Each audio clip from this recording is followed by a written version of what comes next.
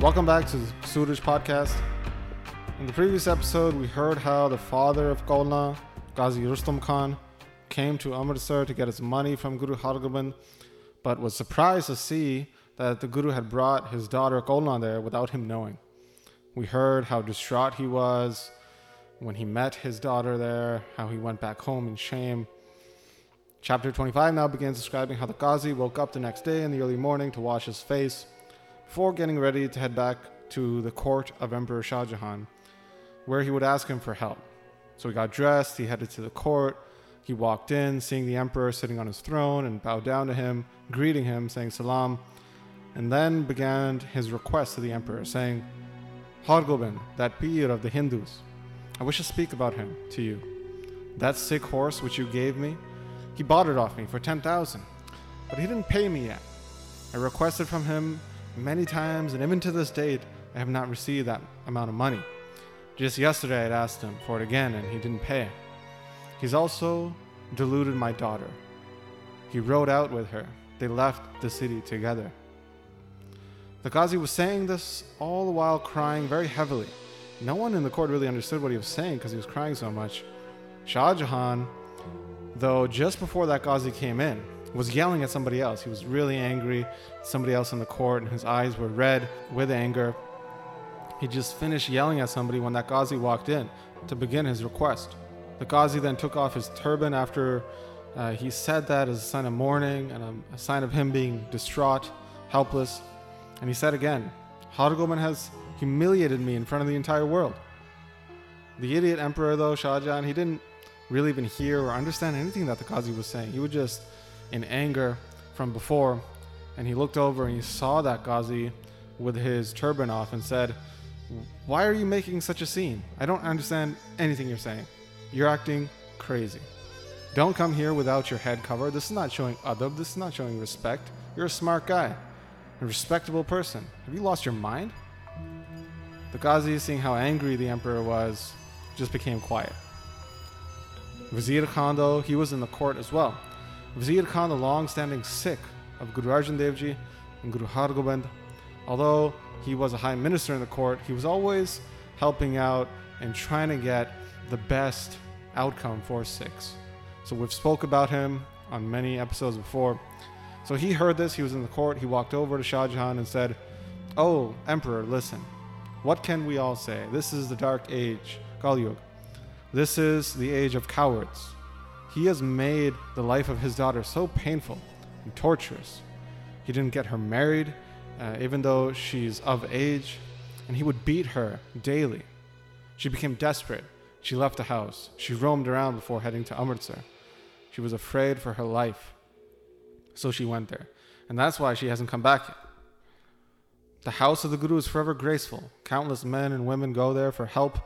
It's there where they receive daily food from the communal kitchen.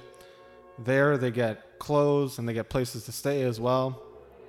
This idiot now is coming and yelling about Guru Hargobind, who your father, Jahangir, trusted with his own life. And Mian Mir and the other great peers of the Muslim community, with great adab, with great respect, they meet with Guru Hargobind. It doesn't behoove you to break ties now, to create conflict with Guru Hargobind. So don't listen to this guy at all. Look at how small a thing he's bringing up. Listen, we all desire that you are well. We advise you not to do anything related to this issue. Shah Jahan listened to Vizier Khan, then said to the Qazi, do you not feel any shame? It's not right for you to do what you did, to say these type of things in the court, and you kept your daughter in your house unmarried until such a late age. You should not fight with the great fakirs, the great peers. You should always keep great respect for them. If you say anything against them, even something small, you'll have no power against them. They can crush mountains into dust. Now, in the court, you've opened up all this news about your family and the details about your family here. So now you've been dishonored here, humiliated here in this region, and that's going to travel across the world as well. Your daughter left your house, but so has your honor because of your actions against her. If she comes back, will the world say anything different about you? So now be quiet. Don't mention this again. You should repent and regret the actions that you've taken against her. Listening to this, the Qazi was just distraught. He lowered his head. He was in such pain. He was thinking that now Shah Jahan has even put a stop to me saying anything. So he placed his turban back on his head and then went home. He was just bewildered on everything that was happening. That the 10,000 that he was owed was not even paid to him. And everyone, he was thinking, everyone's going to think of me as the same as just grass. My standing has lowered so greatly. How will anybody fear or respect me? He's thinking that, I didn't get my money back. My daughter was taken away from me. Guru Hargobind has basically killed me off. Now, I have no remedy for any of this. I can't even get revenge. I can't capture him. I can't kill him. I had full faith in Shah Jahan, and now he's finding fault in me, not Guru Hargobind. What has the divine Khuda done to me? He has placed problems around me on all sides. My whole family now just cries all day. How can I meet with my daughter again? So the Qazi, he was thinking all these things, and his heart was just swelling up with pain and anxiety. He was receiving the fruit from his hatred towards the Guru's house. So after this point, he didn't mention it to anybody. He knew that bringing it up would just mark his own humiliation. So Shah Jahan, after hearing the words from Vizier Khan, he was really happy and praised him, saying, "Oh, Vizier Khan, you gave me the right advice so that this small issue doesn't turn into something big, like randomly having a fight against the house of the Guru, which would be very dangerous to my health and the health of the empire." The Qazi's actions itself show how he is false. And he wants me to fight with the Guru?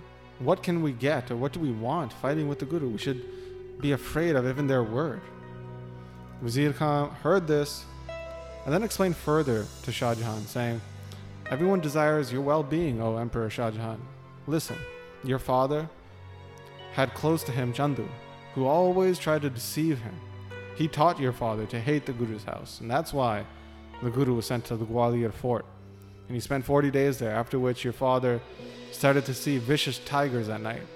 He would get extremely afraid and wouldn't sleep.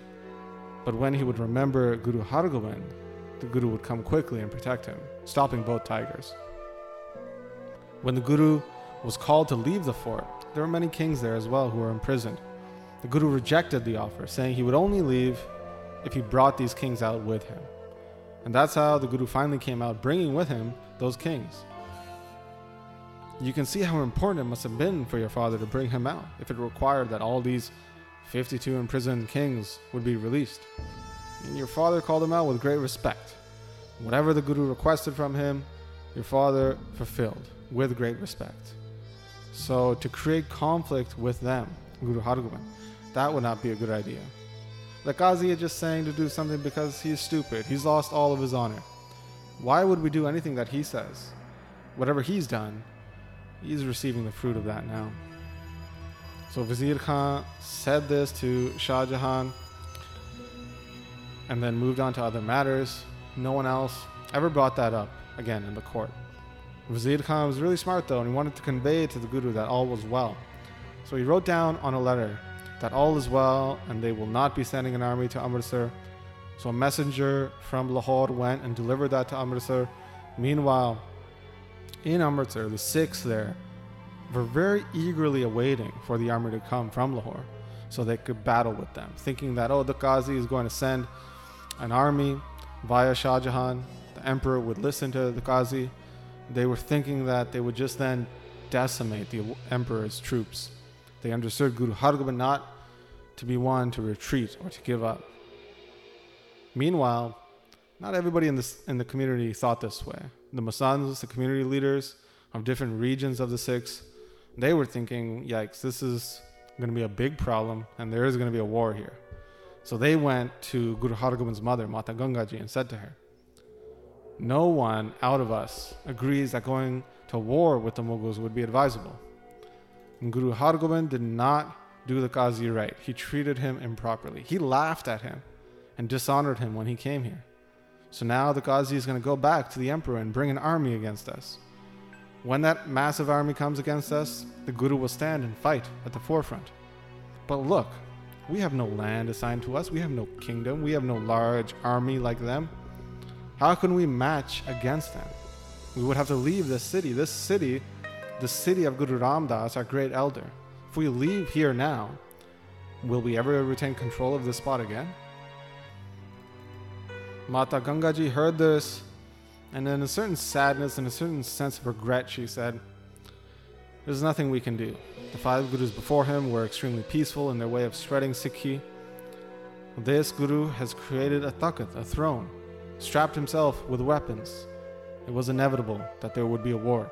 I tried many times trying to tell him, saying, 'Oh son, this doesn't suit you as guru to do.' He would reply to me saying, 'Well, he has no control over this matter, and if he did have control, he would change this. My son, though, he is wise in all aspects. But if we do go to war, then great problems will arise. Now, only he can change things. Nothing is going to change with me saying anything. You should go and try to explain to him on behalf of me to convince him against war. Go on my behalf and say that going to war is not right.'" So the Masans, hearing this, they all left with their hands clasped with respect for Mata Gangaji. They all came to go see Guru Hargobind. They sat down. They were getting ready to say something to Guru Hargobind, but at that moment, the messenger from the Mughal court came, the one that Wazir Khan had sent. Guru Hargobind was looking over at the Masans who were just sitting down, getting ready to say something. Then he looked over at that messenger. The messenger handed a letter to a close Sikh, who then read it out for the entire court. Everyone heard the news from Wazir Khan that no army would be coming, and everybody was delighted and extremely relieved. They then sent that news over to Mata Gangaji. She thought this was amazing news and was really happy.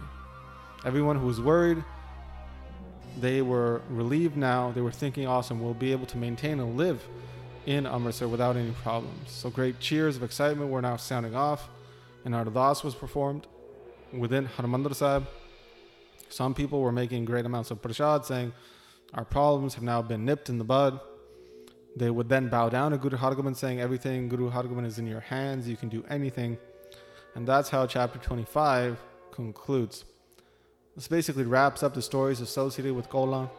We will now be heading into the stories related to Guru Hargobind's second marriage with Mata Nanaki. So that's where we'll be picking up next time. But as always, I'd like to thank those who have been supporting the podcast through the Mangalacharan Patreon page.